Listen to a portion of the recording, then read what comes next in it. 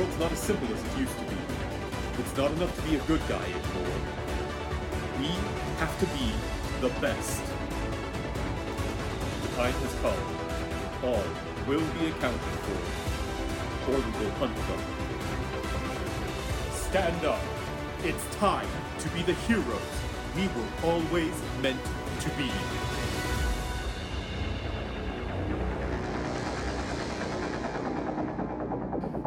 So welcome to the Superhuman Registration Podcast. We're here to give thanks for comics. Some of the comics. Some of the comics. We are thankful for some comics, and we are thankful for other comics for the conversation and delight that they provide. That's fair. We're grateful for about 90 comics on the list. Yeah. Plus or minus 3. We'll see what happens with the ones today. Yeah. So we're doing something that I didn't think we would actually be doing, frankly, when we started this. We're doing a Thanksgiving special, which will go up just after Thanksgiving. Like everything else we do. Yeah, we're perennially just a tad behind. We're gonna be ready for Christmas, though. Gonna be early. Oh yeah. We are. We're gonna do our Christmas special next time.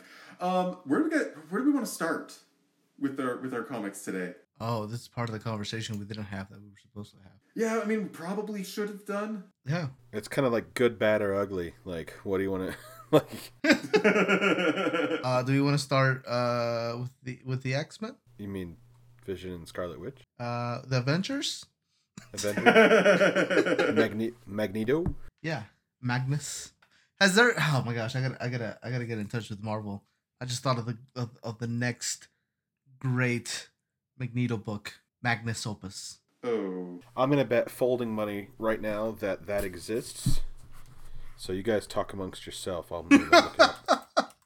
So I'll go ahead and summarize this. I think is probably the way to do it, right?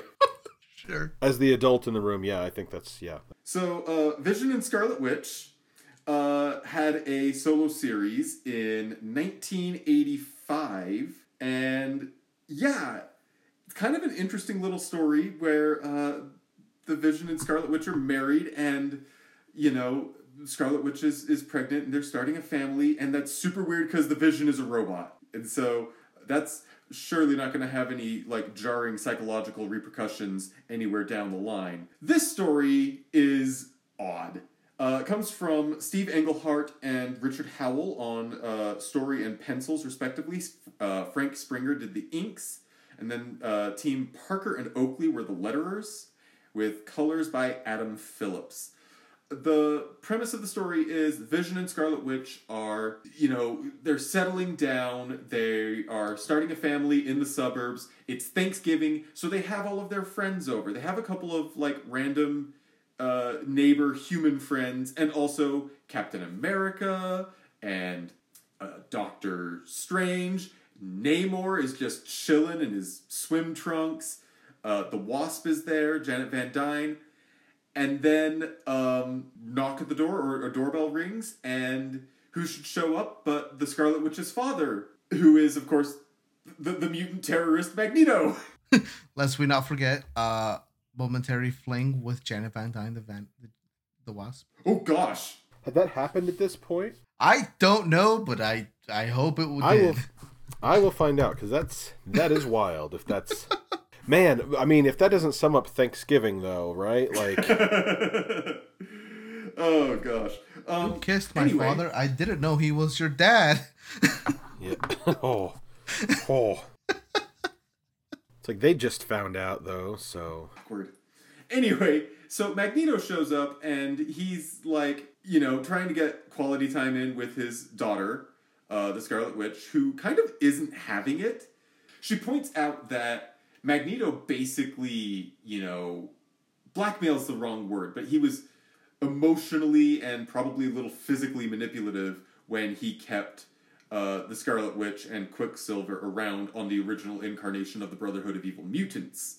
And she has not and cannot forgive him for it. But Magneto insists that he's changed, he's a different person than he was back then. At this point in Marvel Comics lore, Magneto is actually in charge of the Xavier School, and I believe he is overseeing the New Mutants, if not the X-Men proper as well. And so he's trying to convince her that he's turned over a new leaf, but she's not having it.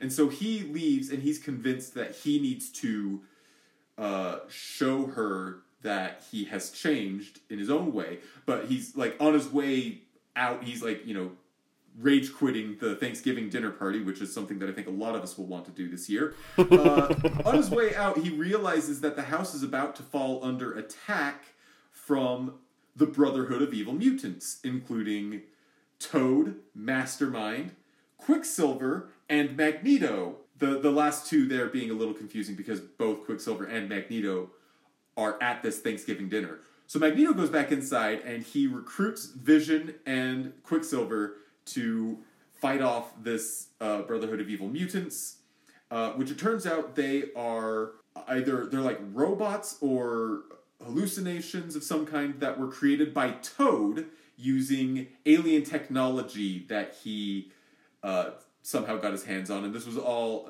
an act of revenge against Magneto, who always belittled Toad and looked down on him, and an attempt to kidnap the Scarlet Witch so that she would fall in love with Toad, because Toad was crushing on her. Kind of a silly little plot. It's foiled by the fact that Quicksilver is able to take his evil duplicate's place and uses that to trick Toad and take him down. And then the story ends with Magneto saying, or imparting on the Vision and Quicksilver, do not tell Wanda what happened here. I want her to learn to love and respect me based on my humanitarian efforts with the Xavier School and not because I saved her life. I don't want that to be in any way a variable that she considers in trying to figure out if she's going to forgive me or not. And he leaves, and that's the end of the story. So, yeah, kind of...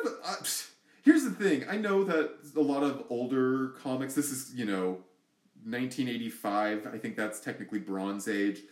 They tend to be a little unsophisticated, a little bit wordy. Sometimes the art is really clunky because of the pace that people have to work at. I will say that this is one of the, in my estimation, this is one of the stronger holiday special comics that we've read. And a lot of it is because it does what I think a lot of older comics did really well, which was the single issue was a unit of story that contributed to a larger story arc, but could still stand on its own. Like, I have no idea what was happening in Vision and Scarlet Witch number 5, or the issue that preceded this. I don't really know what was going on in X-Men and Magneto at this point, but I know enough about the characters to kind of pick up the gist, and the chunk of story here was really satisfying, I thought. There's definitely criticism to be leveled, and I think we will take some time with that. But overall, I liked it. I do have to say that two things I quite liked about the book was I like a lot of the facial expressions, and not to be that guy. On page 10, there is an image of Magneto drinking coffee. Oh gosh, that one's really good. It actually reminds me of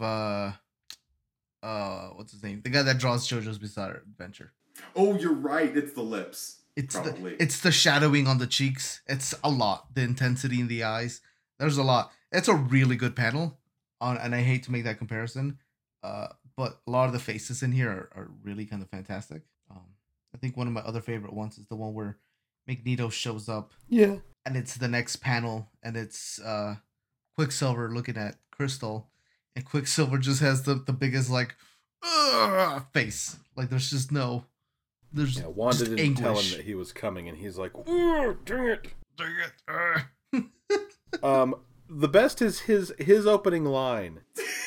The pair on Magneto. He comes into Thanksgiving dinner looking like Mr. Rogers, and he's like, good afternoon, everyone. Men call me Magneto. It's so like, good. It's like, read the room. Now, of course, I say read the room. Everyone's in their superhero outfits except Magneto. Of anyone who you think would be in their costume at all times, you think it'd be Magneto. But like, I love that Namor's just there, butt naked, just sitting on the sofa.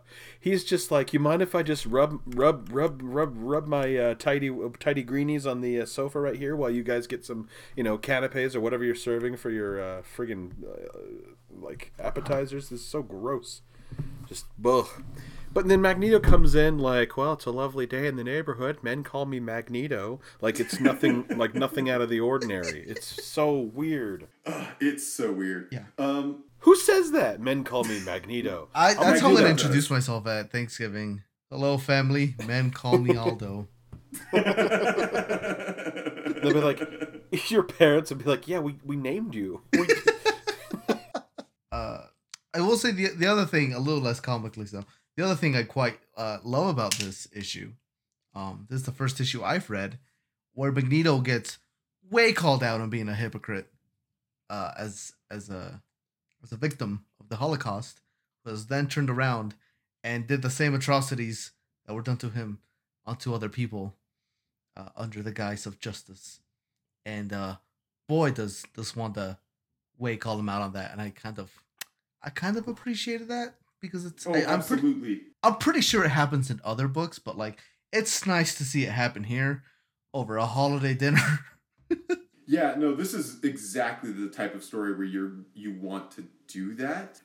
It isn't something though that you can do, I don't think, unless you are dealing with a version of Magneto who is trying to do the face turn, right?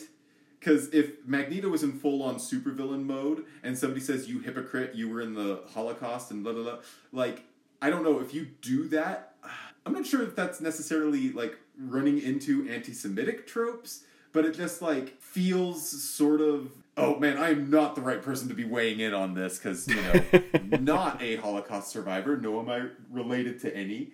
But it seems to me like the weight of the Holocaust and the sort of baggage that comes with it is not something that you want to be trying to unpack while you have a, you know, supervillain trying to drive the moon into the earth so that he can steal all the gold in Fort Knox or whatever ridiculous supervillain plot is going on, right? But if you're having someone kind of struggling with it while they are also trying to struggle with their own reform, like that feels more morally acceptable because now you're dealing with an emotional weight in a more appropriate context. Does that make sense? Well, yes. You can't see me push up my glasses and go, well, Goldfinger was the one who was trying to break into Fort Knox. And, if you remember the film, he was going to irradiate all of it so that his supply became the greatest in the world. Well, anyway. There was a lady lady with an interesting name who flew the planes. Well, let me see if I can recall it. Wait, I can't say that name on this podcast. Let's move on. Gosh. Well, I like a lot of the facial work in this book. I do think that some of the figures are less well rendered, sometimes to the point of parody. Page 14 has what is probably both the best and the worst image. Panel 3, Magneto is calling the Vision outside, and then Quicksilver, he says, Pietro, you too. And Quicksilver's like leaning on the back of the couch in such a way that you can see both of his butt cheeks, but it's in profile. It's like when they put Hawkeye in the suggestive poses that they put women in to be It's the Hawkeye Project. It's the Hawkeye Project, yeah. It's just like, yeah, there's a little kick for the ladies too. Oh gosh. Pietro's so quick he can vibrate at such a frequency that you can see both cheeks in profile and my ribs. I don't know if you know or if they mentioned it in here. I didn't pick it up. If they did, how far along is Wanda? Oh, that's the other thing. Wanda's pregnant. Yeah, and she's still wearing that corset. Can't be that far along. I don't think she says, and I don't know how soon after this. Does she end up ever having the child? Because I know that like there are twins, but maybe she imagined them. I'm always fuzzy with this is where all that starts. Okay. Oh. Okay. Well, yeah, the corset would tell me early first trimester. I'm still blown away that like he's straight up in this green sweater, like he's your friendly, you know, elderly neighbor, but he's Magneto, a master of magnetism, you know. But I'm wearing boots, so you know that I'm not on the job. I'm not going to try to kill all your human friends. Like that's so weird. Another bit of art that stuck out to me, going back to page 4. There are a couple things. Panel 1, Namor's face in panel 1 looks like it came straight from Archie Comics. Yeah, the eyebrows. Yeah, I mean they are both Namor and Archie appropriate at the same time. It's weird, but They are. Yeah. It's great. Yeah. And then you couple that with another panel on the same page down at the bottom where Scarlet Witch is trying to talk to Luna, Quicksilver's daughter. And how big is that child? That is a tiny child. Well, it's because they didn't draw the child as a child. They drew them as a diminutive little adult. Like, it's that panel is awful. Like, she's itty bitty teeny tiny, or the Scarlet Witch is enormous. But that's really poorly done. Children are, you got to draw them different. Their proportions are way different. That's just bad. So, Yeah. and that's common through. That's not a rip on the artist, who I think does a pretty good job. You know, this looks like it's straight out of like How to Draw Comics the Marvel way. You know, like this is what they do, and it's done pretty well. But that drawing of Luna, and well, every time Luna is in this, it's bad. So, and that's pretty standard. Like, people don't draw babies and kids like that. That like happens a lot. Like, that's an art history thing too, where you look Yeah. at old paintings and the children, the babies all look like tiny adults. oh, it's horrifying. Yeah. Yeah, and I'm not one to judge too harshly because I have tried to draw children and they have turned out abominable. So yeah, I wouldn't be able to sell my work in a 12-issue miniseries on the Vision and Scarlet Witch. So I definitely can't make fun of Howell and Springer too much. Yeah. Especially again when they have so many other bits that are just really good. I'm just looking through again at the faces, and the acting in the faces is all very good. And we get this great dramatic Scarlet Witch pose on page 12 when she's really telling her father off. She looks like she's putting a spell on him, but it's super dramatic. Her cape's like flying, her curls are going all over the place. It's a really wonderful pose. So, you know, there's good and bad in here, which I think is common when you are doing, you know, comics work, where you have strict deadlines, very demanding timetables. Page 8, yeah. Another little Luna where she just looks like free me from this child-sized prison.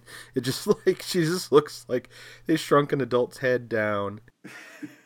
But yeah, it's kind of a fun story. I don't know that I have much else to say about it, but I've also talked about it a lot. Anybody have anything else they want to add? Good. I don't know if I'd like reread it again, but you know, I'm not upset that I read it, as I have been with other stuff that we've read.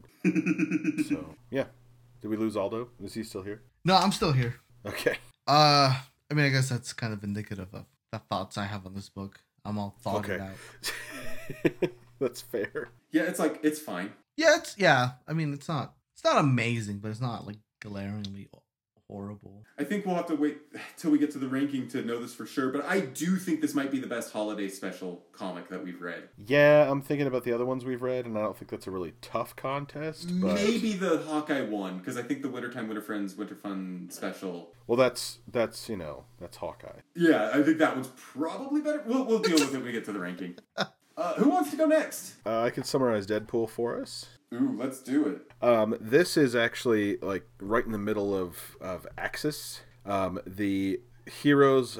Let's see. Deadpool is kind of a Zen pool at the moment, as they say. He says, the summary, you see the Red Skull use the brain and powers of Professor Xavier to spread hate over the entire world.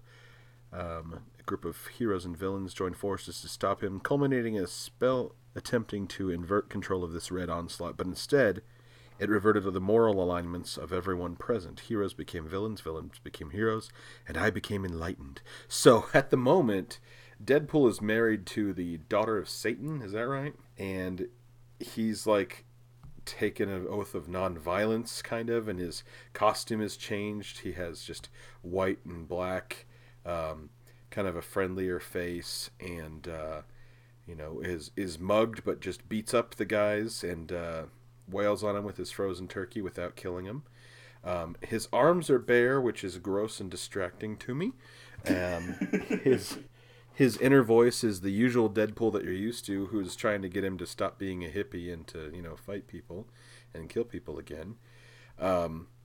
He's a little worried because, you know, he thinks that his wife is not going to put up with a lot of this. And at this moment, I read the earlier part of this run. There are people from North Korea who had been experimented on and have some of the X-Men powers, and right now they're being cared for by the X-Men, but the X-Men have all turned into jerks, so they're really mad about these refugee freeloaders at the X-Mansion, and they have taken off the controls in the danger room, and everyone's in there, and there's going to be a brawl, and that's where we end. We're only reading the one issue, right? Yep. Okay. Yeah, that's where That's Thanksgiving what we did ends. based on the recommendation in the Marvel Unlimited program. They had their holiday specials, and they listed this one issue as a holiday special. Oh, good. So it's their fault that we were left on a cliffhanger. Okay. So Deadpool his Thanksgiving is with his daughter from a previous relationship, but he brings his Satan's daughter wife with him, and it's kind of an awkward thing. He doesn't want to carve the turkey because that's, he doesn't eat meat, and that he sees that as a way, as another form of killing, and so that's awkward. He doesn't kill some Batroc and Trapster, some kind of C-list bad guys on the train, like he said he would the next time he saw him. His wife takes him out, though. It's kind of a different Deadpool, where he's more, instead of joking and making little, asides to himself, about the usual chimichangas and whatever else, he's kind of like, oh, I need to do this thing, but I'm kind of conflicted morally about it, and it's a different Deadpool. So I think that's just what's going on at this point in the comics, due to the event. But not bad. I enjoyed the art. I thought the X-Men, we got kind of different looks for Beast and Iceman and who else? Nightcrawler and Storm. Colossus is doing some karaoke, so that's cool. He's in a cowboy outfit. Nothing wrong with that. Oh, but that's not the real Colossus, though. No, I think it's is that one of the refugees? The North one Korean of the mutation. Yeah. Oh, okay. That was really confusing to me, that the refugees look like Deadpool versions of the X-Men, right? I think they used him in their project. And yeah, so the North Korean mutates were all, like you mentioned earlier, were all mutants. But they fused their DNA with other X-Men DNA, using Deadpool's DNA as an in-between. So that's why a lot of them have like all of the gross Deadpool skin, but also look like mutants. Like specifically, that's why this was the most confusing part to me, that they kept calling Purple Nightcrawler Kim. Yeah.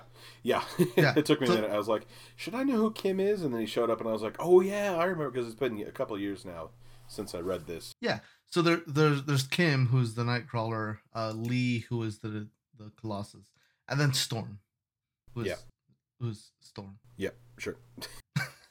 But it's not Ororo Monroe's Storm. No, it's North Korean there, but Storm. yeah. Okay, Noko Storm, got it. No. There you go. No, So, yeah, Storm. I liked it. It was an interesting take, because the run up to this point had been some great Deadpool, like what you expect from Deadpool. So this was an interesting way, I think, to tie into the big event, while also still dealing with the issues that were going on in the individual story. So I thought it was good. I'm impressed that they were able to work an event in so well, when Deadpool is usually on the fringe of everything. But this is a good run. This is Jerry Duggan and Brian Posehn, and then Mike Hawthorne did the art. I think it's a great run, and a lot of Deadpool fun, and what you would expect. But this was an interesting take on the character, since he's morally much different than his usual self. Yeah. So what did you guys think? Is the ghost of Benjamin Franklin in Deadpool's supporting cast? Yes. Yep. Yeah, I believe that the first arc is they're like zombie presidents, so he has to go kill them, because you can't have Captain America killing presidents, because it's a bad look. Now, I thought it was like a nod to Dr. McNinja, where the clone of... It's not. I don't think it is. The clone of Benjamin Franklin was a tutor, a college professor of Dr. McNinja's for a while, and then he gets like trapped in limbo. Limbo in that universe is waiting endlessly for a waiter at a restaurant. So it's like death shows up, and then you have to wait, and then like he gets there, and he's like, I've been waiting 6 centuries just for bread. Someone else is at a table next to him, and it's just, oh, heaven's a restaurant? What's it like? The service is terrible. Oh, no. So that's what I thought I was seeing when Benjamin Franklin possesses a dude just to have a drink of booze, but, yeah. It was seriously some Christopher Hastings nonsense there. Yeah. I'm a fan of Chris Hastings nonsense. I don't know if you guys have listened to Rude Tales of Magic. That's another podcast.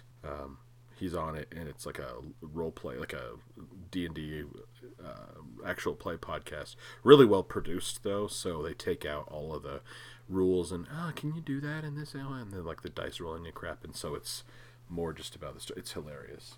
I think we can all agree that there are just too many podcasts in this world. Wait, no. I only listened to ours, and that one I mentioned, and oh boy, okay, here we go. Now, Welcome to the podcast about podcasts, in which we talk about podcasts, in which podcasts you should listen to in podcast form. I think it's something NPR actually does. Oh no, I said that as a joke. No, that sounds like a thing.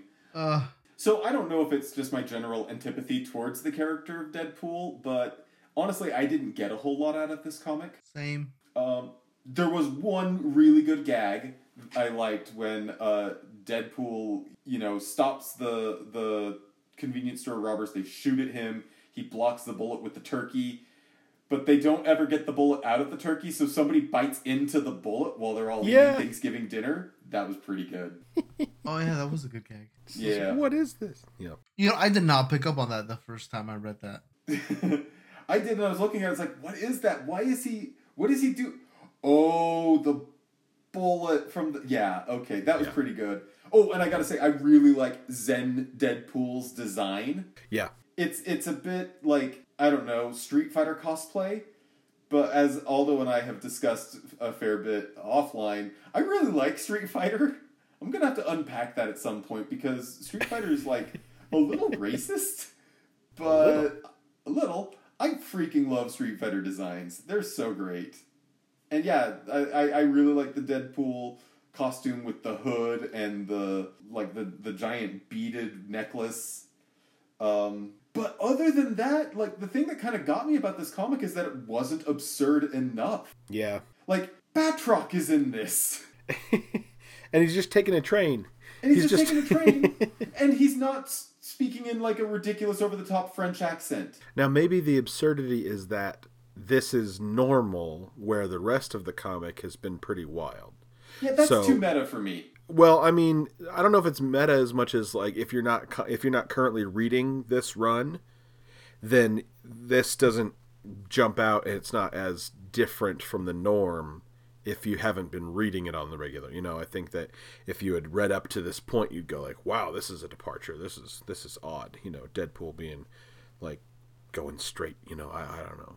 Maybe. I don't know. Maybe. I don't know. Although, what do you think about it? Don't hold back. Gosh, it was the Deadpool book. It was like when I don't know, the Deadpool equivalent of when somebody breathes in before they breathe out. Like, stop for a moment, and that's what this book is. That's pretty much all I got. I mean, I don't know. I'm not fond of Deadpool. I don't think that's a secret. So, like, a Deadpool book and then a Deadpool book where it's not really Deadpool. I mean, it is, but it's not, because he's doing the opposite.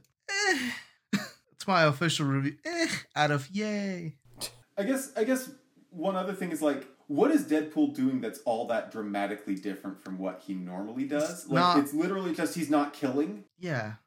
And he's not swearing either, I guess. Yeah. He's, slightly more responsible. Slightly, okay. Yeah. Like, the main takeaway that I got is that he wasn't funny. Oh. Yeah, that's fair, I guess. He wasn't cracking jokes. He wasn't... there wasn't very much fourth wall breaking, if any, which is kind of the thing that I know Deadpool best for. There wasn't really any of the irreverence, and it's like, you take all of that away from Deadpool, and he's just kind of like, cut-rate Spider-Man. Yeah, without the web swing in action. Yeah. He's married to, like, Satan's daughter, so that's something to No, that's a different character, John. That is Satana. We read a comic with her not that long ago. This is a different character. Satan's got more than one kid. Satan gets around. Yeah. Oh, Guys, have you heard? That Satan is a floozy. I don't want to think about this.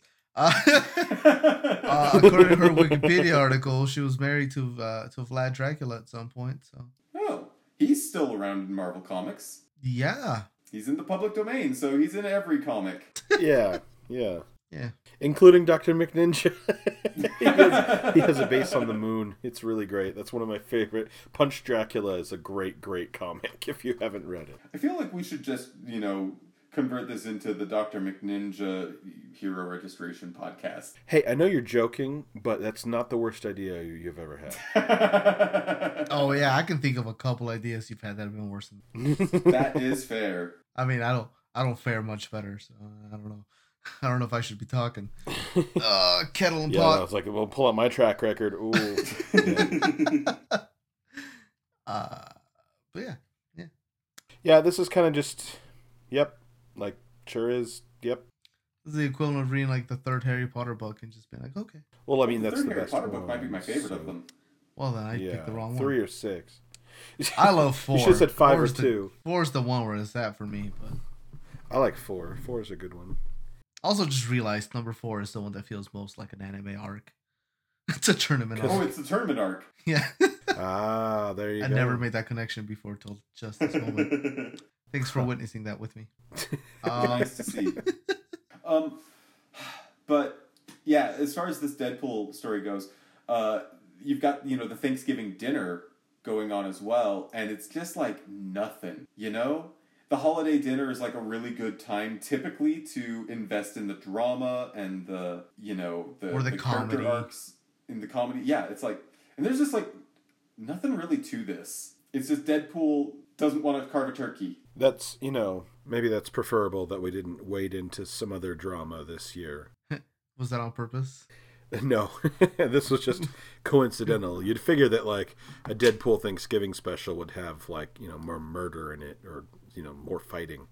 But only like a slightly awkward moment of like, I got to spit this bullet out before I finish the rest of this dark meat. I think, I don't know, we're just doing Thanksgiving dinner with just my wife and I and our kids. We're not going anywhere and seeing anybody, but that's how we're avoiding extra drama this year. So, because it's Thanksgiving typically, I don't know, my family and my in-laws, we typically avoid kind of weird subjects, like, so that I've been lucky so far. But I also, I don't know, I understand where it's a kind of a minefield, where everyone gets together and everyone's tense because everyone has to cook and everyone wants everything to turn out just right, and we have to all be sitting at the table at the exact same time, and we got to bump this this person showed up and they should be at the kids table but they're supposed to be at this table, and now who's going to sit here, who's going to sit there, and so that's usually the part when my great grandfather would just start buttering someone's hand of whoever was sitting next to him. So that's I don't know how you guys do it in your family, but it's a good tension diffuser. Yeah, apparently not as much buttering. So. Okay, all right. Yeah. Well, key difference, I think. Oh goodness. Is it just me or has this gone off the rails a little? A little bit, yeah, because there's not much there to really get into. So should we move on to the last one? Yeah. Yeah, I think it's time. Yeah. I think if any of these books have felt like cliffhangers in the middle of a story, I think this one feels the most. Talk about Spider-Gwen, issue number 14 from like the second launch of the series in the year 2015 of our Lord. Yep. This is called Cold Turkey. It's written by Jason Latour and art by Robbie Rodriguez and Chris Visions. And I mean art by two people, as in there are two distinct halves to this book, Yes. artistically speaking. But this book picks up way in the middle of an arc, and I don't know a whole lot of what's going on. And from what I could piece together, what's happening here is the Kingpin is Matt Murdock in the Spider-Man universe. I think that's really cool, and that's all I have to say about this comic. Yeah, Gwen Stacy's dad is still the chief of police, still alive, just like Gwen Stacy. And he's taken the fall for something, I think. They make a reference to Frank Castle, who was also a police officer. And I guess he kind of went a little crazy in his hunt for Spider-Woman. I'm trying to. There's just so much stuff that like leads up to this, but the point of this is like they're trying to barter a deal. They're trying to get some sort of plea bargain. The Kingpin and Gwen Stacy with her dad, who is in jail at the moment, and he just wants her to go and have a normal Thanksgiving, whatever that means in the Marvel universe. Yeah. And on her way home, she bumps into Aunt May, who is grocery shopping, as Ben Parker has told her to kind of go get some stuff.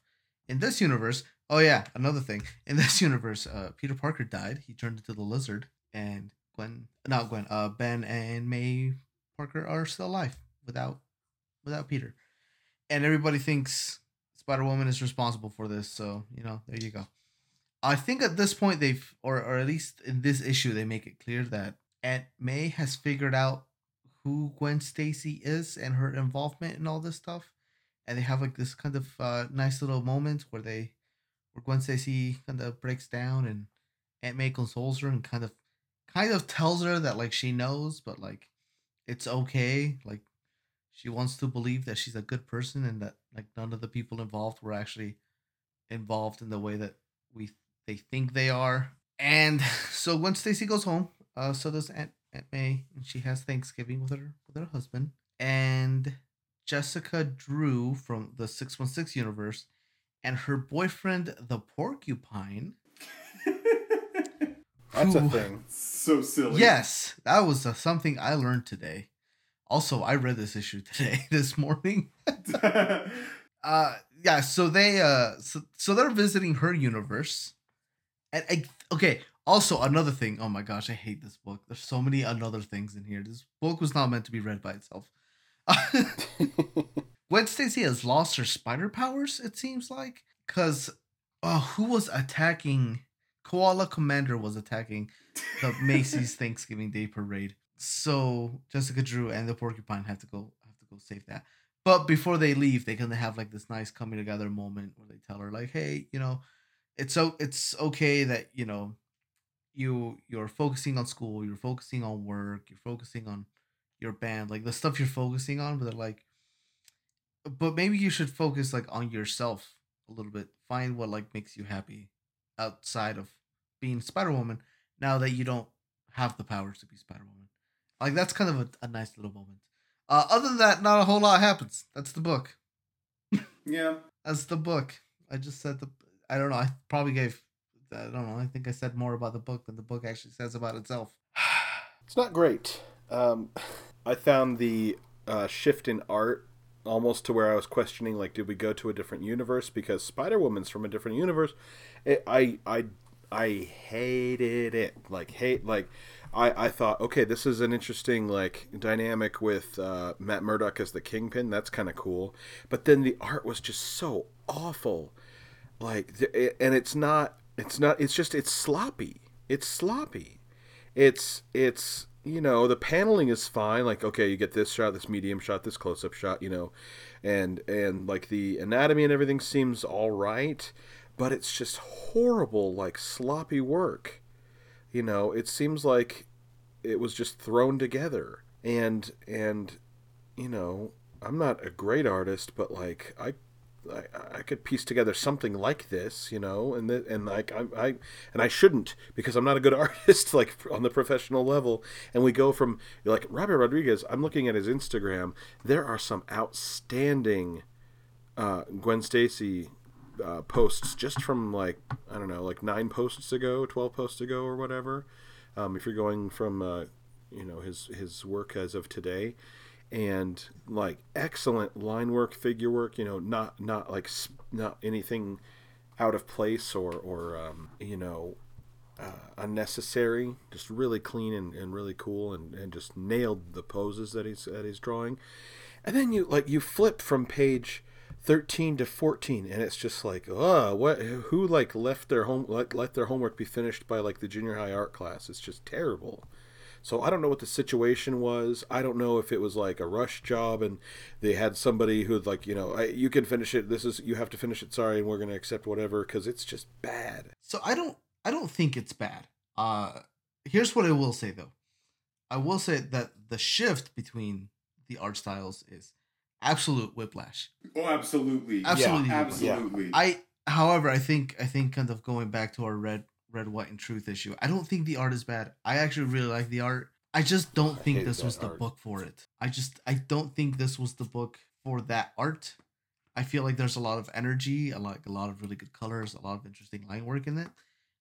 That just kind of goes to waste here because it's just conversations. And I think in another book that art could be really interesting to read through, but not here. It's just kind of jarring, and it's kind of doesn't do anything. It doesn't really add to anything here. It's just kind of there. The one place where it really like got me was the shift from page 11 to page 12. Where 11 you've got, and I believe that's Rodriguez's art there, and then on page 12 you shift and it's visions.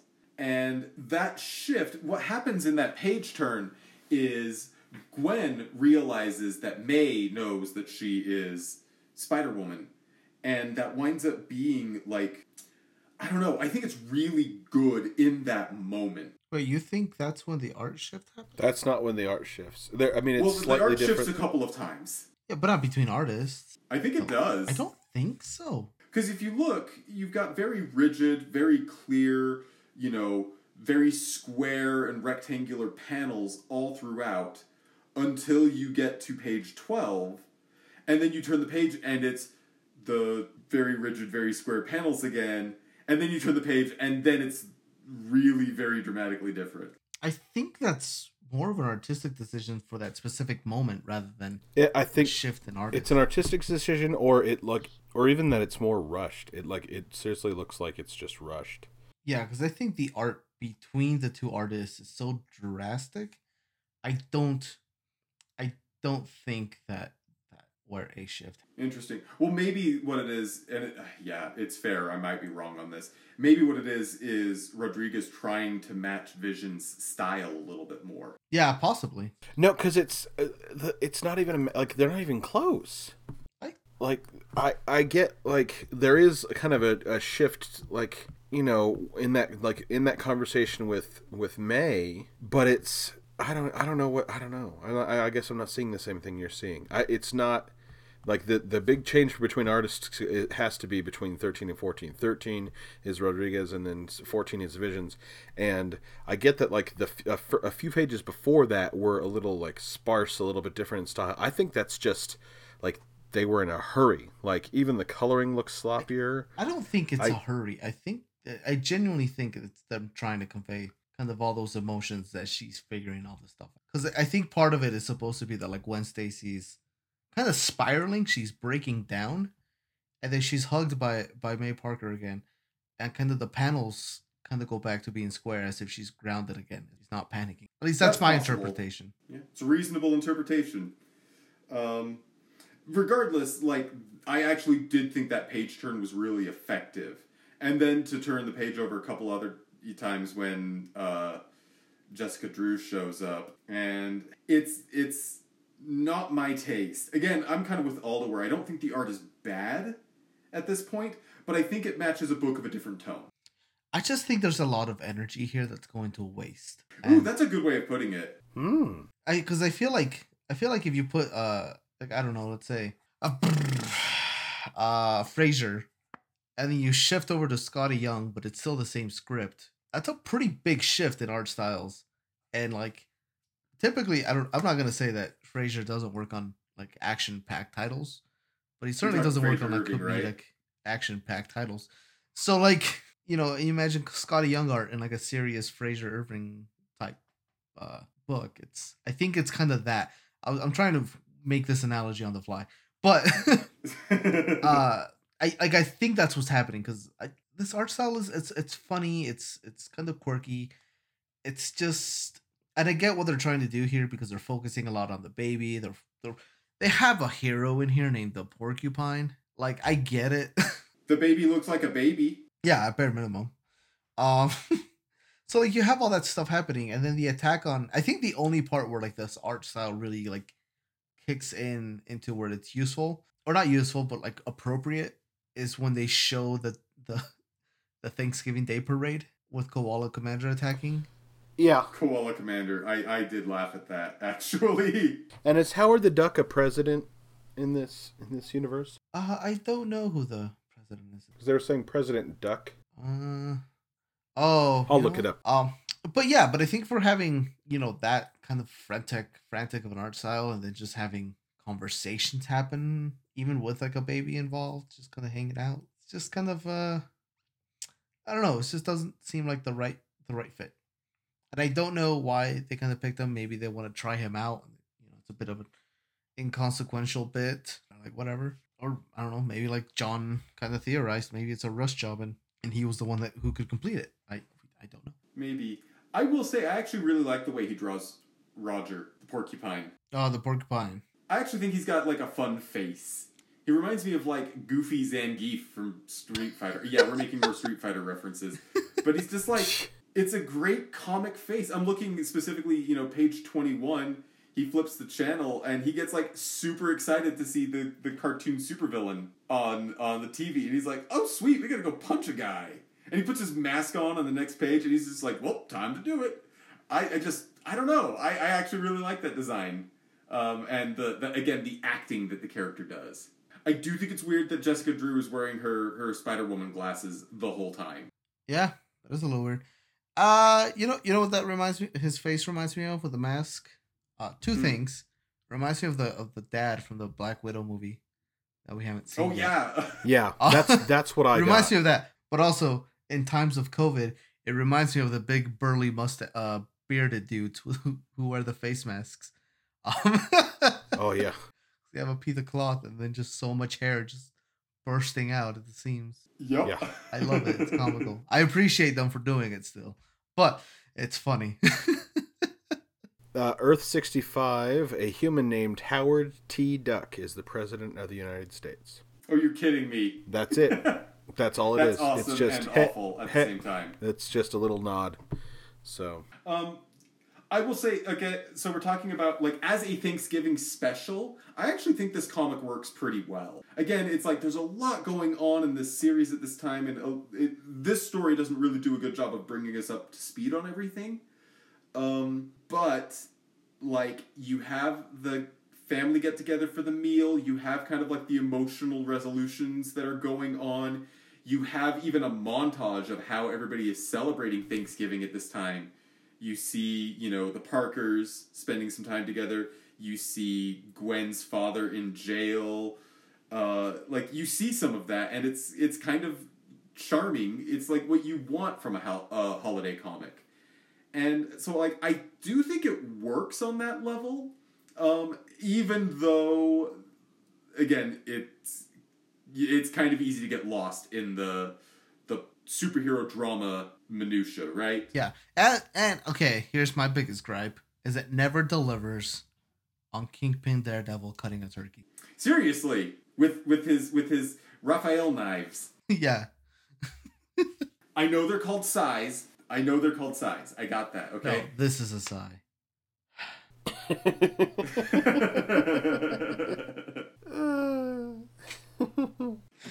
Does that mean it's Rankin time? Yes. Unless you had anything else to say. I don't have much on this. We've already said more than I thought we would. Well, we got teens with attitude, so time to it's Rankin time. It's out. Oh. I feel tried like to we make should. a Power Rangers I reference. was like, I don't have a belt or whatever that thing is. There's Zord. Is that what it's called? No, those Zords are the 20-foot tall robot. But they've got their Ranger Medallion. coins. They're morphers. Oh, Morphers. That's it. Because it's morphin time. That's where I dropped off. Like, I was fine with like X-Men the animated series, and I was fine with like Ninja Turtles. But like when Power Rangers came out, I was like, huh, yeah, this is the thing. I'm done, and that's yeah. So tangentially related to Power Rangers, but more so to our podcast. I started watching the 70s Japanese Spider-Man series. Oh boy, that is a gem. That is. Yeah? Oh yes. It's campy. I love it. But also, if you don't want to watch it and you just want to get the gist of it, I do recommend watching episode 1 of Marvel 616 on Disney Plus. Is that gonna be enjoyable or frustrating? It's enjoyable. because they really talk Okay. about like the history and the making of and like everything that involved making that show, and a lot of it is them talking about how super limited on budget they were, and they kind of reveal a lot of the secrets they do, and like at least for me that kind of enhanced the show, because you can see you can see certain scenes where like they Spider-Man jumps to the ceiling, and you can see the little rope that's going through his shirt tugging him up. Nice. But yeah, so that was it's a good watch. I am enjoying the Cool. crap out of it. So let's rank some stuff. So, we currently have 122 comics on our list, and I was going through it to see the highest ranking holiday comic we have is the Spider-Man's Tangled Web number 21 by Darwin Cook. 'Twas the Fight Before Christmas. So, yeah, that's at number 75. So we don't tend to rank holiday stories terribly high. The lowest ranked holiday story that we have on our list, well, I mean, do we count Marvel Zombies as a holiday story? Kind of. Like, I mean, we'll reread it on Halloween, but it's not. It doesn't take place on the holiday around a holiday. Yeah. If it's one that takes place around a holiday, we're talking The World's Greatest Detective, which is the She-Hulk teams up with Santa Claus story. That's at number 113. I thought World's Greatest Detective was Drax. That's the Galaxy's Greatest Detective. Galaxy. Oh, how silly That's of me. significantly higher on the list, too. So yeah, so Drax technically outranks Santa in his detective status. You heard it here first. Drax is better than Santa. Drax outranks Santa.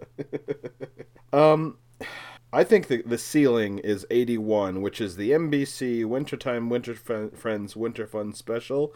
The Hawkeye kind of, well, it's almost like a one-shot in the middle of the run, because it shows like the little show that they're watching, or it's a fever dream of Hawkeye's who's worried about his place in the Avengers. I like that one. It's fun. It's a nice little break, kind of between the stuff that's going on in Hawkeye. But I don't think any of these are better than that. So I have to agree, almost on the basis that like you said, it's in the middle of a run, but it still does a good enough job at separating itself from the run that you can read it by itself. Yeah. The Mutant Who Came to Dinner, which is the Vision and Scarlet Witch story, is the story that I think gets closest to doing what NBC Wintertime Winter Friends Winter Fun Special does, which is be part of a longer story arc, but stand well on its own. I think NBC Wintertime Winter Friends Winter Fun Special is a little bit better, if nothing else, because it's got that super charming Chris Eliopoulos art, and I really like Chris Eliopoulos. yeah. But I don't actually know that The Mutant Who Came to Dinner goes much lower than it. I honestly liked it. And I'm actually getting fonder. Like, I like it more the more I think of it. Not enough to take it much higher. Like, I almost want to put it at 82, just beneath the Hawkeye special. I'm fine with that, if only because of as John pointed out, men call me Magneto line is Chef emoji. Chef hands, exactly. Yeah, I'm looking at these other ones, and it's a lot better. Like, I like Vader Down, and we have a few that I don't like as much. It's better than Long Shot. Long Shot's that's just a mess.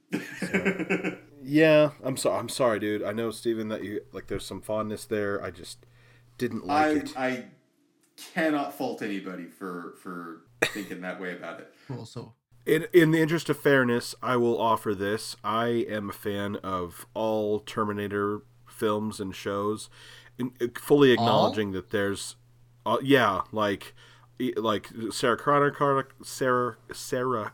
Chronicles, Terminator 2, Terminator 3, like Salvation, Genesis, like there are a lot that are bad. They are bad. They are. I will still go see them. I just like Terminator. I don't know why. And like lately it's been more bad than good. So I'm like, like they got to come up with a better one at some point, right? So, but I'm just in the interest of fairness. I also like stuff that's not great. Yeah, I don't know if that's supposed to make me feel better about liking Long Shot, but it doesn't matter because we're talking about The Mutant Who Came to Dinner, which, I think that goes in at 82. okay, go. Okay. I put it there. I was doing that while he was going on his Terminator rant. Cold turkey?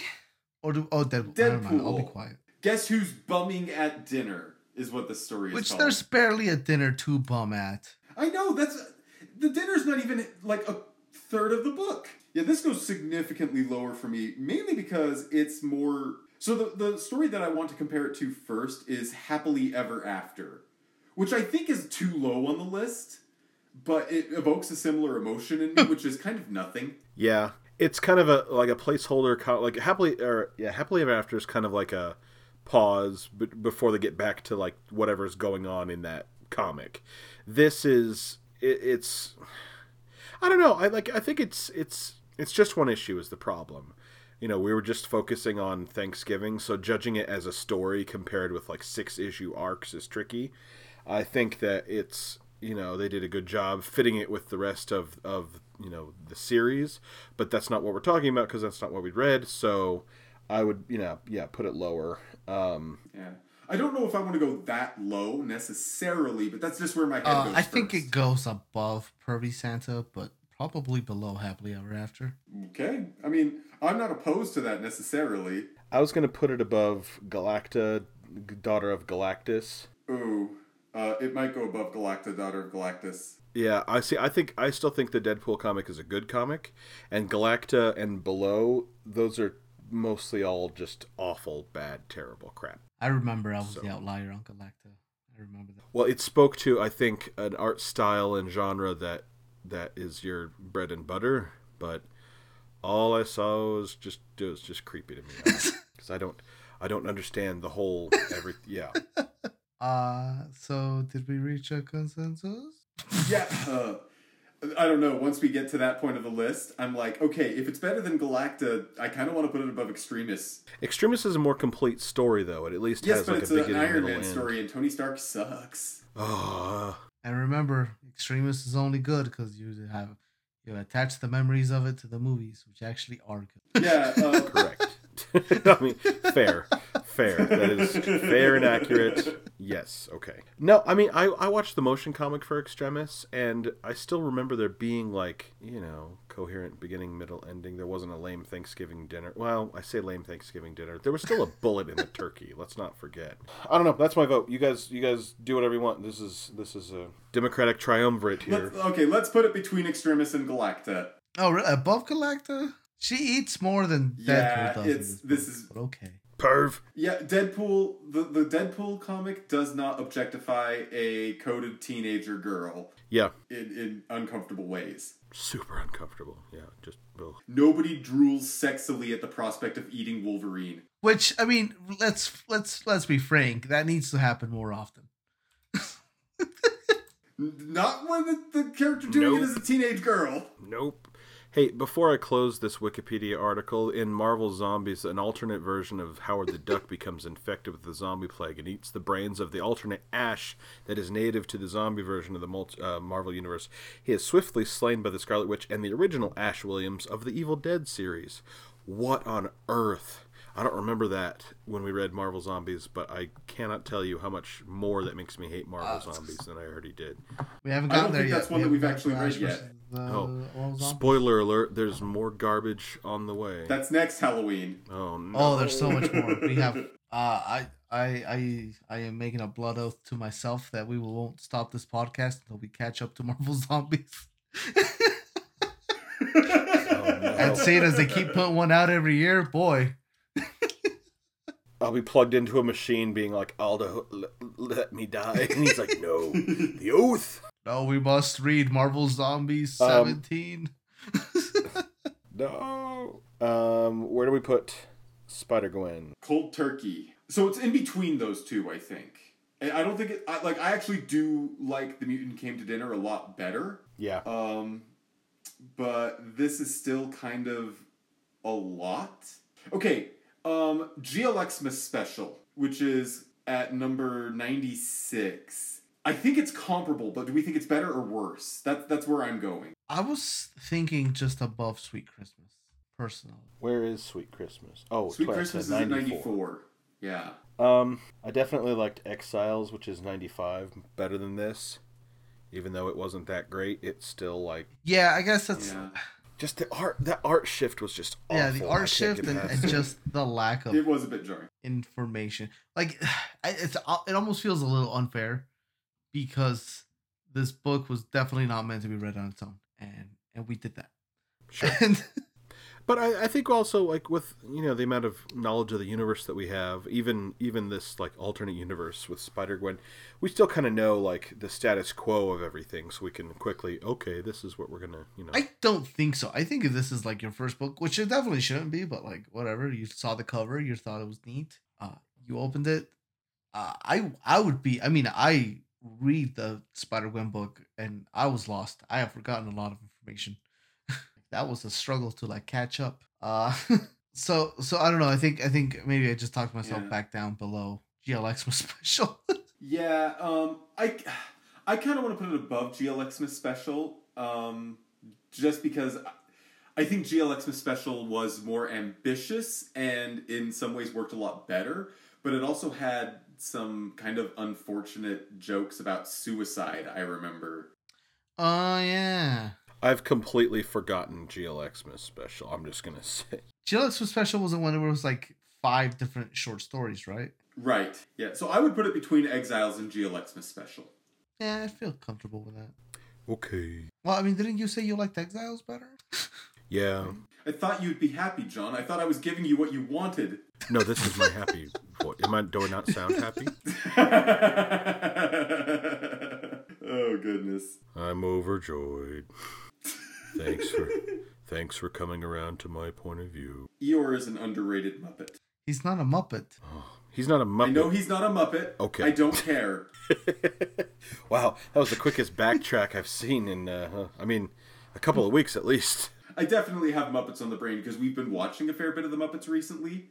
Turns out we like the Muppets. If I met someone who didn't like Muppets, I would be suspicious of that person. Because, like, there's got to be something for you. They've been around for a while, and dang if Treasure Island isn't a great one. That's such a great movie. Freaking Tim Curry is so good in that movie. So good. I mean, he's good in about everything, but I'm just a fan of the Vine video with Kermit singing Usher. I don't know if I've seen that one. It's beautiful. I like the Muppets. I do. I just not like I'm not a super fan. I like the rendition of Bohemian Rhapsody where Animal starts going like Mama. That's That's a frequent watch at our house. My 4-year-old daughter loves it. I'm really trying to be like, okay, we're gonna watch the Live Aid concert now, because you gotta know what it really is all about. Because I learned about Bohemian Rhapsody from Wayne's World, so it's I'm trying not to pass on the mistakes of my parents to my children. I learned about Bohemian Rhapsody because my mom had a crush on Freddie Mercury. Understandable. Ooh, was she disappointed, or did she know? Nah, she gets it. She gets it. I would hate for it to be like a big disappointment. Like, he's so he what? I think she's had at least like 25 years to come to terms. Well, yeah, I'm not saying she's still upset. I was like, at the time. I'm not saying she still pines for him. She still has like a little altar with a candle and like, like a white tank top on the candle and like, a microphone stand laying in front of the candle. And every night she's like, oh, Mr. Fahrenheit. My mom, like, she keeps Freddie Mercury's photo for the Day of the Dead altar. Oh my god, that's a joke. I promise. Here's our great grandfather, and here's our great grandmother, and this is our abuelita from last year who just passed away. And here on the right there on the ofrenda is Freddie Mercury. Lest we forget. Gosh. I am concerned about all of this. So for our next episode, Thanksgiving will be behind us. Christmas will be before us. We thought it was time to read some more holiday comics. We're going to do another threefer.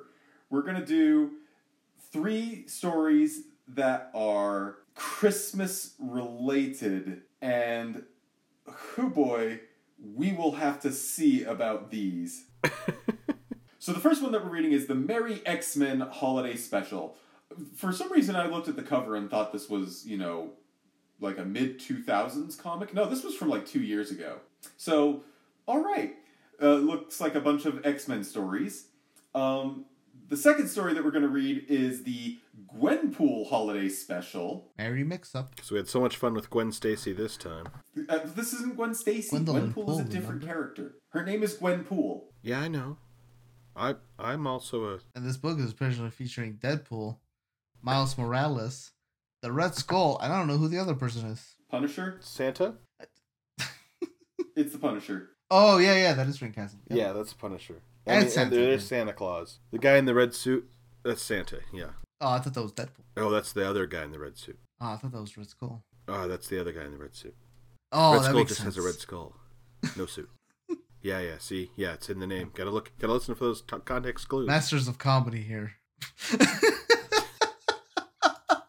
I'm glad we record separately because Steven would have like straight up Three Stooges smacked us by now. Like many moons ago. What else are we reading, Steven? Our third story is going to be Wolverine, number 49 from 2003. So, yeah, these are... I'm excited. I'm enjoying reading holiday comics. For one thing, the reading's a lot quicker. Yeah, that does make it easier with, everything going on, so...